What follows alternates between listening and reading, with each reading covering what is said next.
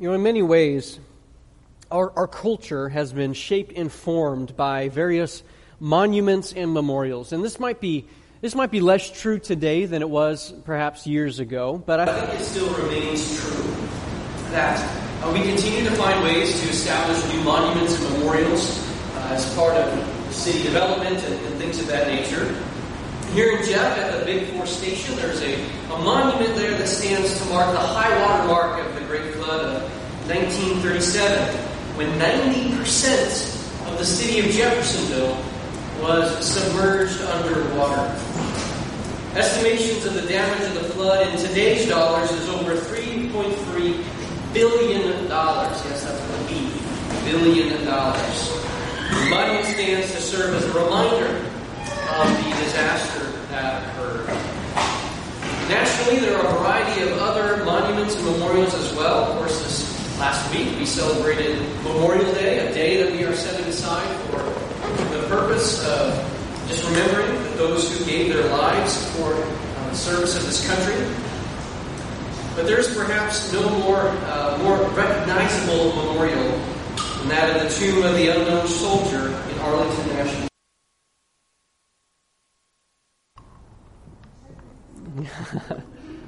These batteries have a bad habit of dying at the wrong time. It makes a difference, yes. So there's no more recognizable memorial than that of the tomb of the unknown soldier there in Arlington National Cemetery. Their lives, an unidentified serviceman from one of our armed forces who died in World War I.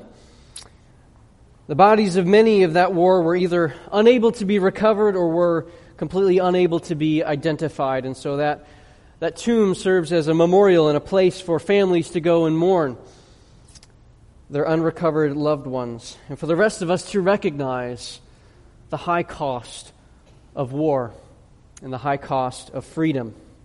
It's a monument. It's a marker. It's to cause us to remember, to reflect upon the cost. These monuments, they're intended for that purpose. They're intended to be that reminder for us. But sometimes when this monument is continually in our face, perhaps we begin to kind of be desensitized to the meaning there, and we begin to forget the very thing that the memorial was intended for us to remember. I don't know if you've been down to Big Four Station, and if you've seen the monument that is there, and if that monument caused you to reflect, like, oh yes, there was this flood here that occurred in 1937.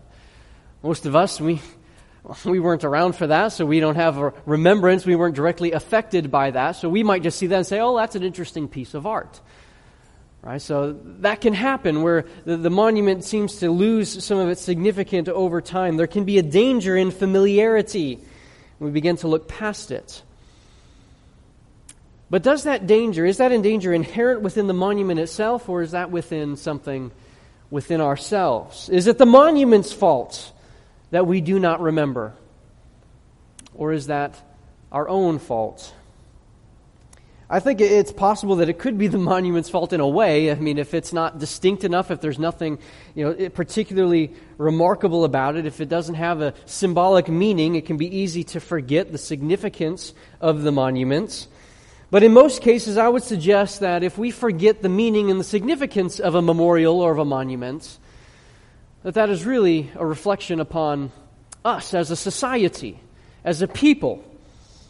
It's the people's fault if we fail as parents and as a society to teach the next generation the significance of what that memorial and what that monument stood for.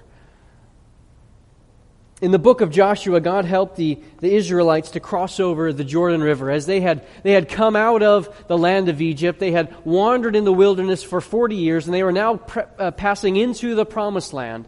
They were crossing over the Jordan River, and there was a miracle that occurred in that moment, whereas the priests carried the Ark of the Covenant into the Jordan River, that the water stopped, and they all crossed across on dry land.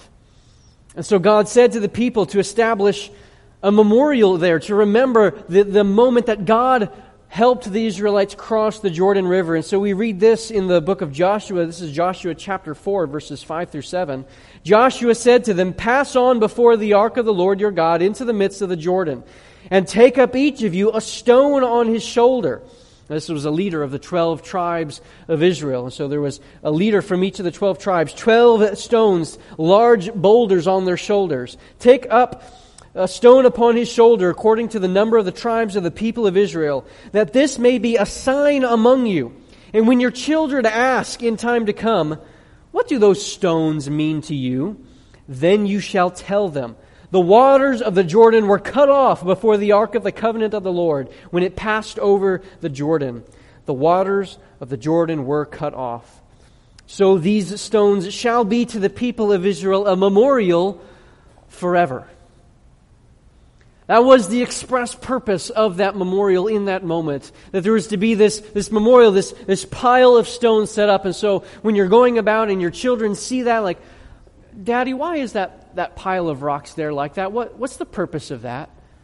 Oh, you see, son, this is the moment of deliverance for the people of Israel. When God brought the people into the promised land, when we crossed the Jordan River, God caused the river to stop.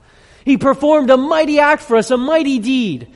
The first of many, as we were to come into the great promised land that He has given to our people. It was a memorial, it was a reminder. And the onus was on the parents to teach the next generation the significance of that memorial. Well, God has done a mighty work for us. He has done a mighty deed for His church. As believers in Jesus Christ, in His death, His burial, and His resurrection, we have been given a memorial. The greatest act of love that has ever been done. Jesus Christ dying on the cross. Son of God incarnate. God in human flesh. Paying the ultimate price. Beaten by soldiers. Having His beard ripped out. A crown of thorns pressed upon His head. Nails piercing His wrist. Spears piercing into His side. Hanging on the cross, literally suffocating in His own bodily fluid as His lungs filled with blood and water. Christ dying on the cross, enduring the wrath that should have been upon our head. Christ endured that for us. And He wants us to remember. He wants us to remember the significance of what occurred there that day on that cross. His body that was broken. Though He had no sins of His own to pay for, yet He still died. His blood that was poured out. So He gave us this memorial. We often refer to it as the Lord's table or communion. Today we're going to observe that memorial, but before we do, we want to spend some time just examining what the Scriptures say about the Lord's table. Just reminded afresh and anew what the significance of this is. Reminded of what we're doing. Because we never want to get into the habit and the pattern of just, okay, yeah, we've got the Lord's table, we've got the grape juice, we've got the cracker here, and we just kind of, this is just what we do when we're in church, and we go through the motions of it. We never want to get to that place. Every time we approach the Lord's table, we want to be doing so, reflecting upon the true significance and the meaning of what Jesus Christ gave to these elements. And so we want to be reminded of that this morning. There have been different understandings of the Lord's table throughout the history of the church, and we're not going to go into all of those in detail today. If you want to know more about those, feel free to come talk to me and we can have that conversation. But today I'm just going to be focusing on what the Scripture says about these elements. We're going to be looking at a few texts, primarily 1 Corinthians 11, but we'll get to that in a moment. But then we want to talk about how we, as a brand new church, we've never observed communion here as a part of Pillar Fellowship. So we're just going to be walking through how it is that we are going to practice things here at Pillar Fellowship. So our general outline for today, first we're going to look at the institution of the Lord's table, its inauguration. Then we're going to see the reminders built within the Lord's table. And finally see the practice of the Lord's table, of how we will observe it here. So first is the institution or the inauguration of the Lord's table. When did the Lord's table start? Turn with me in your Bibles to Matthew chapter 26.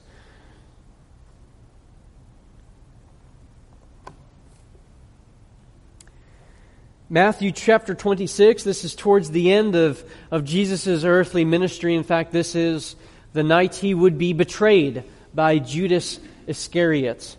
They were celebrating the Passover. Of course, if you're familiar with the Passover, it is the feast that the Jews would observe. It commemorated the time in the Old Testament when God was bringing the Hebrew people out of the land of Egypt. Right? They were in bondage. They were slaves in the land of Egypt, forced to do the will of the Egyptians. And God raised up Moses to lead the people out of the land of Egypt and into the land that he promised to their fathers, to Abraham, to Isaac, and to Jacob. And so there were the series of plagues, right? We remember those plagues. And the final plague was the death of the firstborn children.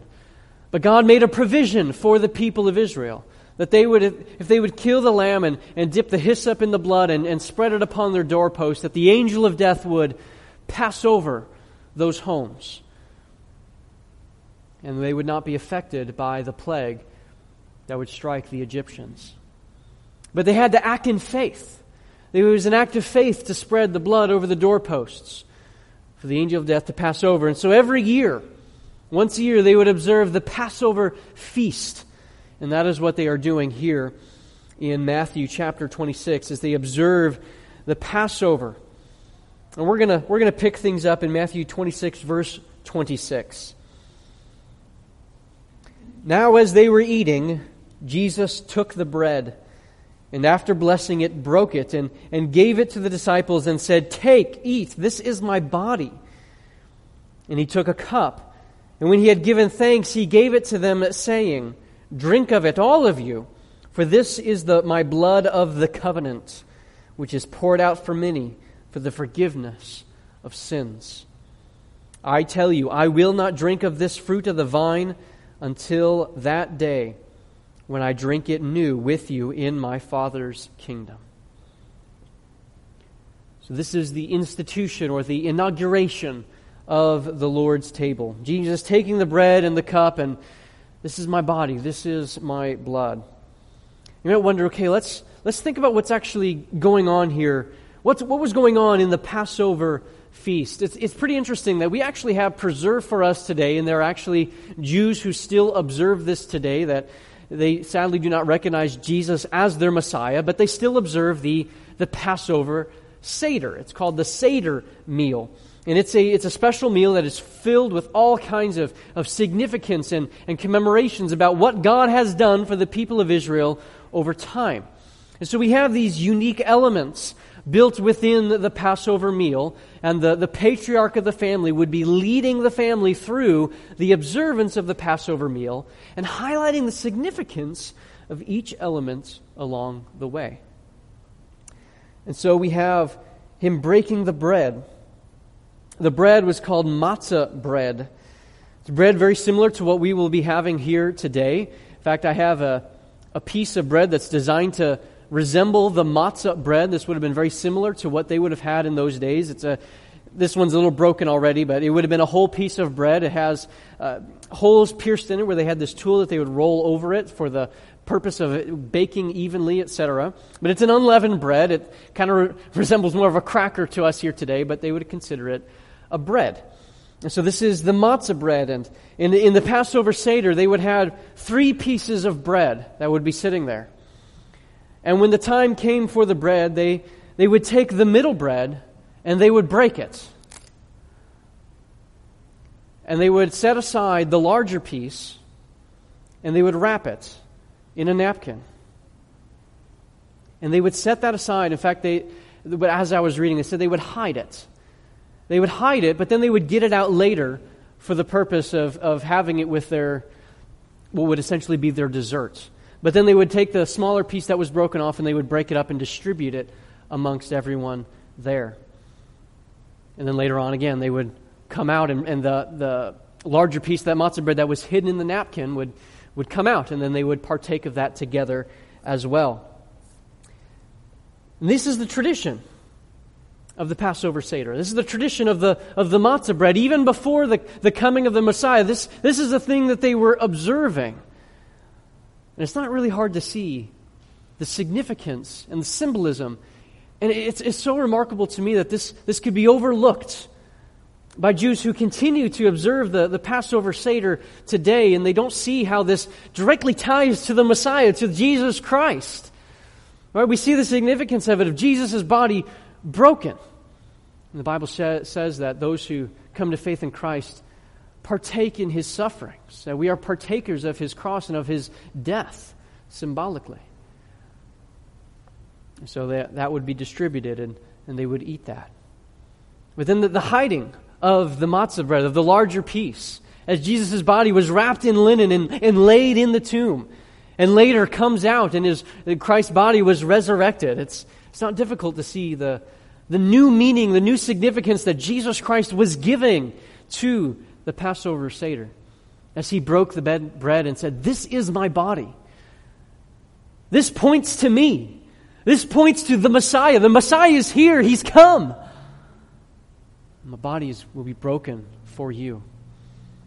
And He distributes that. Do this in remembrance of me. Every time you observe this together, remember me. Remember the sacrifice. That was the matzah bread. Then there was the Seder cup. Wine was poured 4 times throughout the course of the evening, each time carrying a different meaning based on God's promises to the Israelites as He was leading them out of the land of Egypt. The 4 cups represent the 4 sayings of God from Exodus chapter 6, verses 6 through 7. I'm just going to read that text. You don't have to turn there. But it says, "Say therefore to the people of Israel, I am the Lord." Now notice the statements of God, the promises of God in the midst of this passage. "I am the Lord. I will bring you out from under the burdens of the Egyptians. I will deliver you from slavery to them. I will redeem you with an outstretched arm and with great acts of judgment. And I will take you to be my people, and I will be your God. And you shall know that I am the Lord your God, who has brought you out from under the burdens of the Egyptians."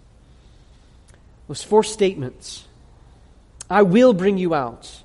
I will deliver. I will redeem. And I will take you to be my people and will be your God. Scholars believe that as they were observing the Passover Seder there that evening, that Jesus Christ, it would have been that 3rd cup, which is known as the cup of redemption. That Jesus would have blessed that cup and said, "This is my blood of the new covenant. Do this in remembrance of me." Jesus took that cup of redemption, that cup of purchasing. God redeemed the people of Israel. He purchased them from the Egyptians. He brought them out of the land of Egypt. And Jesus Christ redeems us with His sacrifice on the cross, paying the penalty, paying the price for our sins. And He gives this new significance, this new meaning to a Passover that they would have observed for every year that they've been alive. They would have understood the significance of this, and now they're seeing it in connection with Jesus Christ. Jesus was communicating something to the disciples in language they could understand about His death, about His burial, about His resurrection. I'm sure they didn't quite see the full significance of it in that moment. But later on, I'm sure that they saw clearly that this is exactly what was going on in the midst of it all. His body was crushed. We have broken pieces of bread. It was pierced. That tool that rolls over, that pierces the bread, signifies the piercing of the body of Christ. His blood was poured out on the cross on our behalf. You picture the wine being in a pitcher, being poured out into the cup, poured out for us. Jesus said to observe these things. We have the bread, we have the cup, in remembrance of Him. It is a memorial to what He accomplished on the cross. It was the institution or the inauguration of the Lord's table. Turn with me now, if you will, over to 1 Corinthians 11.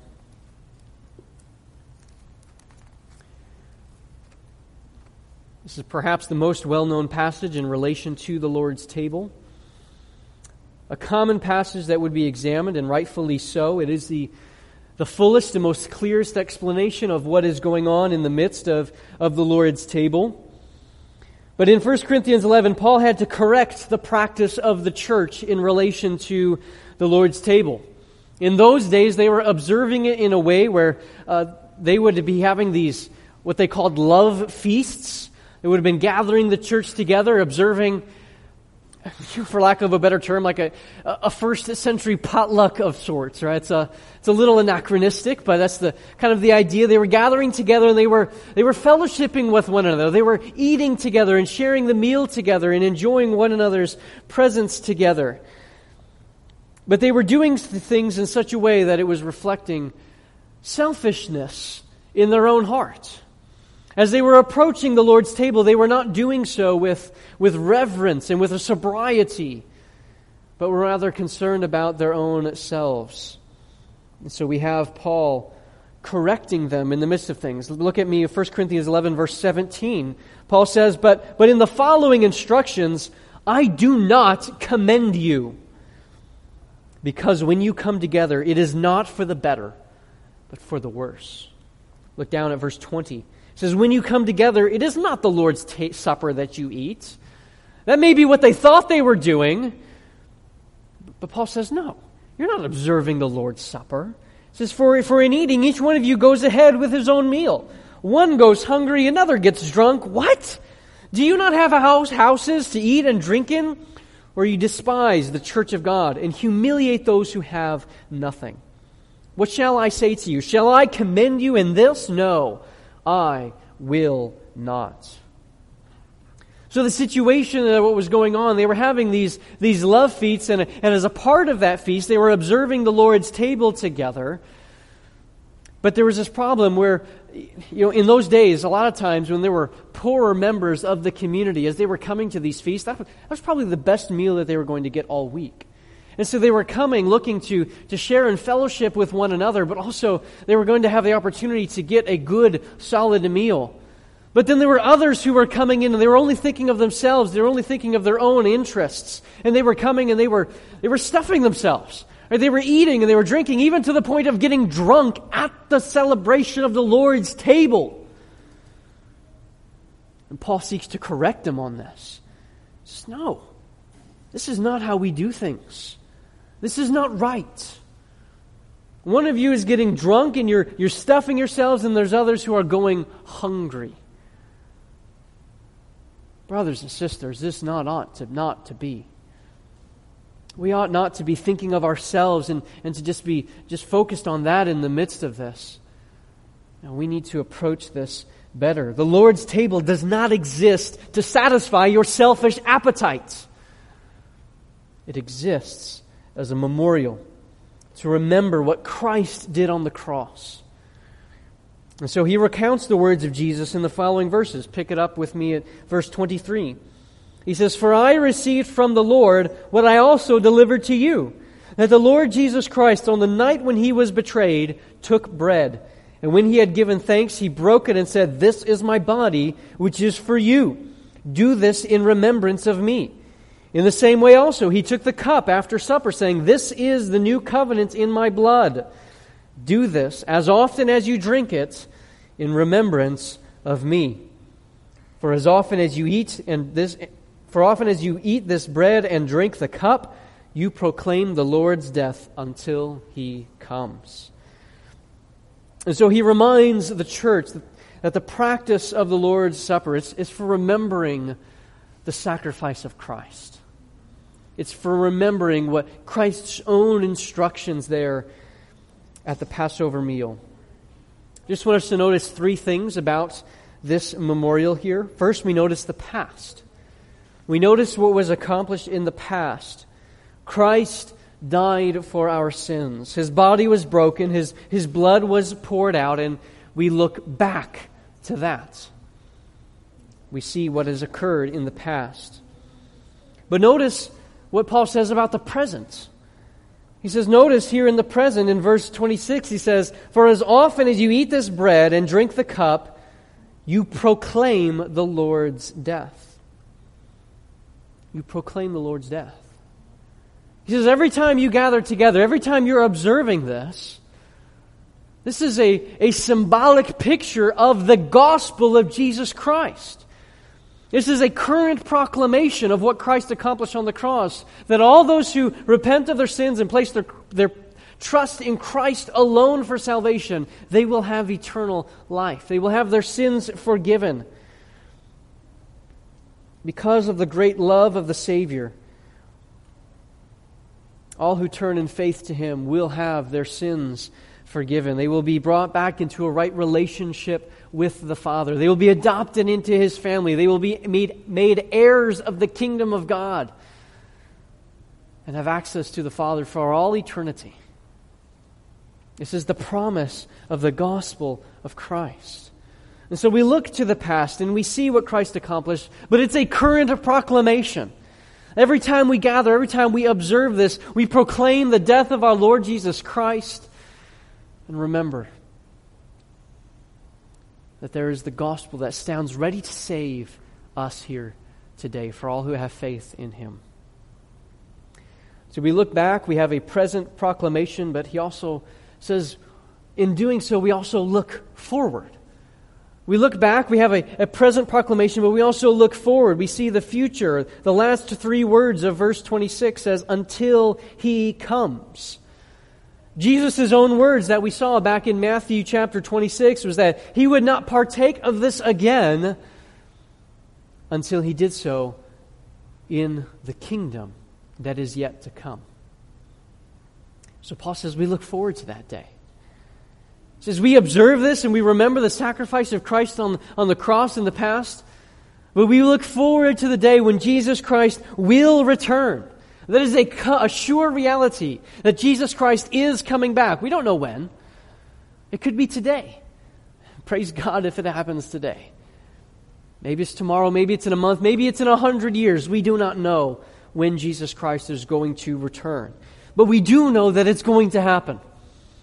And every time we observe the Lord's table together, we look forward to the day when we observe this together, the marriage supper of the Lamb, when we, with all the saints of God, celebrate the coming conquering King as we reign with Him for 1,000 years. 2 Peter 3 stresses the sure reality that Jesus Christ is going to come back. And so when we observe the Lord's table, we are reminded of His own words, that there will be a day He's not going to partake of this again until we all do so together in His kingdom. So we look back, we have a present proclamation, and we look forward, and so we're reminded of these things in the midst of the Lord's table. So we see the institution or the inauguration of the Lord's table. We see the reminders built within the Lord's table. And now we turn our attention to the practice of the Lord's table and how we will observe it here. Scripture is almost entirely silent, actually, on the actual practice of the Lord's table. There's precious few passages that directly address the how of how we are to observe it as a church body. I talked about the elements of the Passover Seder, but we know that information about the Passover Seder from other sources outside of Scripture. Right? There's nothing within Scripture itself that says you need to observe the Lord's table in the same way that the Passover Seder was observed. Right? That's absent. That's not there. So we don't have that command of Scripture to observe it in that way. In fact, the only clear instructions about the specifics of the how we are to observe come from this passage in 1 Corinthians chapter 11. And the point is clear that we are to observe it soberly. To observe it soberly. If you're still in 1 Corinthians 11, let's pick it up in verse 27. It says, "Whoever therefore eats the bread or drinks the cup of the Lord in an unworthy manner will be guilty of the body and blood of the Lord. So let a person examine himself then, and so eat of the Lord and drink of the cup, or eat of the bread and drink of the cup. For anyone who eats and drinks without discerning the body eats and drinks judgment on himself. That is why many of you are weak and ill, and some have died. But if we have judged ourselves truly, we would not be judged. For when we are judged by the Lord, we are disciplined so that we may not be condemned along with the world. Paul is addressing the people there. Of course, again, there's a situation where they're approaching the Lord's table with selfish motives, and they're engorging themselves on the food, not just of the elements of the Lord's table itself, but on the other food that is there. And there are people that are going hungry. So Paul is seeking to correct them on this, to not approach these elements with these selfish motives. They were polluting the purpose and the significance of the Lord's table with their actions. And Paul says, God has actually judged the people amongst you for this. He says, some of you are sick. Some of you have even died because of how you have approached the Lord's table. So he warns them, don't approach this table flippantly. Don't approach it like this, but examine yourself, examine your heart, examine your motives. And I think the point is less the point about, oh, you better watch out. God might smack you if you step out of line. I think the focus is less on something like that and more on the concept of, God takes this seriously. This is a memorial of what Christ accomplished on the cross, of what Christ endured. God takes this seriously. And if He takes it seriously, then we ought to as well. So as we examine ourselves, says we need to partake in a manner worthy of our God, worthy of the gospel. But we also need to be reminded that this is a picture of the gospel itself. Right? Sometimes I think we can approach the Lord's table and we go through this examining process, and we examine our heart and we look within, is there any sin within my heart that has not been dealt with? And that's right and that's appropriate. But we also remember this is a picture of the gospel. Right? The gospel where Jesus Christ paid for our sins. The very sins that we're examining within our heart to see if there's anything unconfessed within ourselves. Christ paid for that sin. Right? There's hope in the gospel. There is hope even within these elements. The gospel tells us that left to ourselves, we can't partake of the Lord's table in a worthy manner. We can't do it on our own. We are sinful, fallen, finite human beings. There's nothing that we can do on our own. But it is the grace of God, it is the Holy Spirit within us that enables us and strengthens us to live lives worthy of the gospel of Christ. And Christ died on the cross for our sins, all of our sins, including approaching the Lord's table in an unworthy manner. So we need to be reminded of that. Reminded of the gospel of Christ.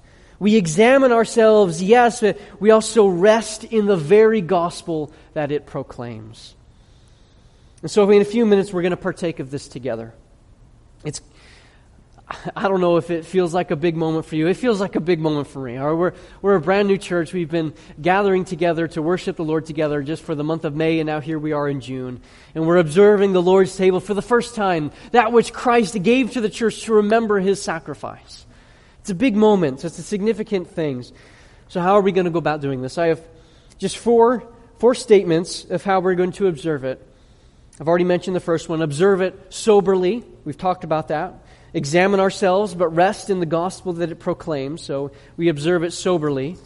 We want to observe it thoughtfully. Observe it thoughtfully. To think about the elements. Think about what's going on here. When you look at the piece of bread that with the jagged edges, you see that it's broken. You'll see it seems to be pierced there. Do the words of Isaiah 53 go through your mind? Surely He has borne our griefs and carried our sorrows. Yet we esteemed Him stricken, smitten by God, and afflicted. But He was pierced for our transgressions. He was crushed for our iniquities. And upon Him was the chastisement that brought us peace. And with His wounds we are healed. Think about that. What Christ endured for us. Think about the cup Oh, yeah, they had wine, and we have grape juice here this morning. The grape juice is similar in color to the blood, and it's to reflect that. In those days, they would have poured the cup poured it out of a pitcher into the cup. Christ's blood poured out for us on our behalf. We want to observe it thoughtfully. Hebrews quotes the book of Leviticus when it says that without the shedding of blood, there is no forgiveness for sins. Think about that. We think about these things. So we observe it soberly, we observe it thoughtfully.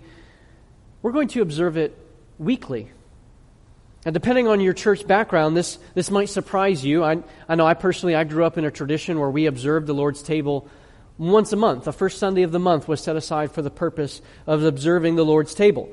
The previous church that I was a part of observed it once every 6 weeks. And there are still other churches that have traditions that they observe it weekly. So why are we making the choice here to observe the Lord's table on a weekly basis, every single week? You know, I mentioned earlier that there's precious little in the Scriptures as far as specific instructions about how we are to observe the Lord's table, and that includes frequency. There's no one verse in the Bible that says, do this in remembrance of me, and do it every single week when you gather together as a church. We don't find that specific instruction there. But while we don't have that instruction, we do see a pattern and an example of the early church, even in the book of Acts. This is Acts chapter 2, verse 42. This is considered a foundational passage for the early life of the church. It says, they devoted themselves to the apostles' teaching and to the fellowship and to the breaking of bread and the prayers. And the breaking of the bread, it likely refers to the Lord's table and the observance of that. They were observing that very early on together. Another passage in Acts, this is later on when the church was a little bit more established, Acts chapter 20. We find this description of one church's meeting in Acts chapter 20, verse 7. On the first day of the week, when we were gathered together to break bread. They identified the breaking of the bread or the observance of the Lord's table. They identified that as the purpose for which they gathered together. Then it goes on to say that we gathered together to break bread. Paul talked with them, intending to depart the next day, prolonged his speech until midnight. So they have that gathering together as a church. Paul is teaching the Word of God, but they gathered together to observe the Lord's table. And it seems that this was their habit. This was the early pattern of the early church, that every time they gathered together to worship the Lord, to study God's Word, they observed the Lord's table as a part of their worship together. Again, this doesn't mean we're required to do so. And this doesn't mean that other churches that don't observe it weekly, that they're doing it wrong. We're not saying that. But we see this pattern in Scripture. And so I think we would do well to follow after that pattern. We also have the testimony of documents from the 1st and 2nd century documenting weekly observance of the Lord's table. So this was the pattern. This was the habit of the church throughout the early years. And it wasn't until really the establishment of the Roman Catholic Church that communion began to be observed less frequently. And for a period of time in history when the Catholic Church was dominant, it was only once a year. And so we see that happening. And at the time of the Reformation, weekly observance began to be revived once again. From a practical point of view, observing it weekly gives us all the benefits of proclaiming the gospel every single week and being reminded of Christ's death every single week and proclaiming His death to one another each week. It also ensures that no one will miss out if they happen to be sick the first Sunday of the month, or if they happen to be on vacation, they're not going to miss out on observing the Lord's table.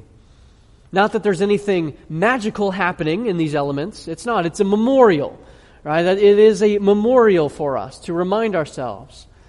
But we see that it was an important part of the habits and the pattern of the early church, a part of their worship of the Lord. And so we want to observe it that way. We want to observe it soberly, observe it thoughtfully, and observe it weekly, and finally observe it orderly. Observe it orderly. We will do things in an orderly fashion. So here's how we will observe things here today and then likely in coming weeks. We have the elements here, and for sanitary purposes and for convenience purposes, they're already individually. They got individual cups. We got individual baggies with the little cracker in them. And so these are the elements here. But what we will do, we'll have everyone come up by row. The first row will come up, and they will come in through the center aisle, pick up the elements, and they will circle back around to the outside aisles to return back to the seats. And so we will observe it just in this orderly fashion, partaking of the Lord's table together. This coming up to the center here and picking up the elements, we can think of this as symbolizing the common source of eternal life that we have in Jesus Christ. Right? There is no other name under heaven whereby we must be saved. It is only in the name of Jesus Christ. And so by us coming together to this central location, we can think of that as symbolizing that we must all come individually to Jesus Christ. And so we can partake of it that way. So you'll pick it up and we'll return to our seats, and you'll hold on to your elements, and then we will all partake of it together to symbolize the unity that we have in Christ. For all who have placed their trust in their faith in Christ Jesus for salvation, we have unity in the bonds of Christ, unity in the blood of Christ. So we will partake of those elements together in unison to proclaim that together, to recognize that unity with one another. So in a few moments, in just a moment, we will do this. We will observe it this way. I'm going to conclude this sermon. We will sing one more song that will direct our minds specifically on the Lord's table. And then we will do as I described. Row by row, the first row first, and then the second row, just come through and then circle back around and return to your seats, where I will lead us in partaking of that together. So we want to observe this memorial soberly, thoughtfully, weekly, and orderly, remembering the past sacrifice of Christ, the current proclamation of the gospel, and the future return of our Lord. Jesus Christ is coming back. Amen. Let's pray. Father, I do thank you so much for the sacrifice of Christ. Thank you for, as we've been thinking about these things here today, I thank you that we can be reminded of these truths afresh and anew, that the sacrifice of Christ on the cross, His death, or His burial, His resurrection, praise God, Lord, thank you so much. As we observe this together today, I pray that it would be a good reminder for us today, that our hearts would be in tune with what your word has to say, that we would observe this soberly, examining our hearts, thoughtfully considering these elements, what we are doing here today. Cause us, Lord, to walk after your ways, to be bold witnesses for you, proclaiming the gospel of Christ. I pray that this would be a meaningful time for us here today. I pray this in Christ's name. Amen.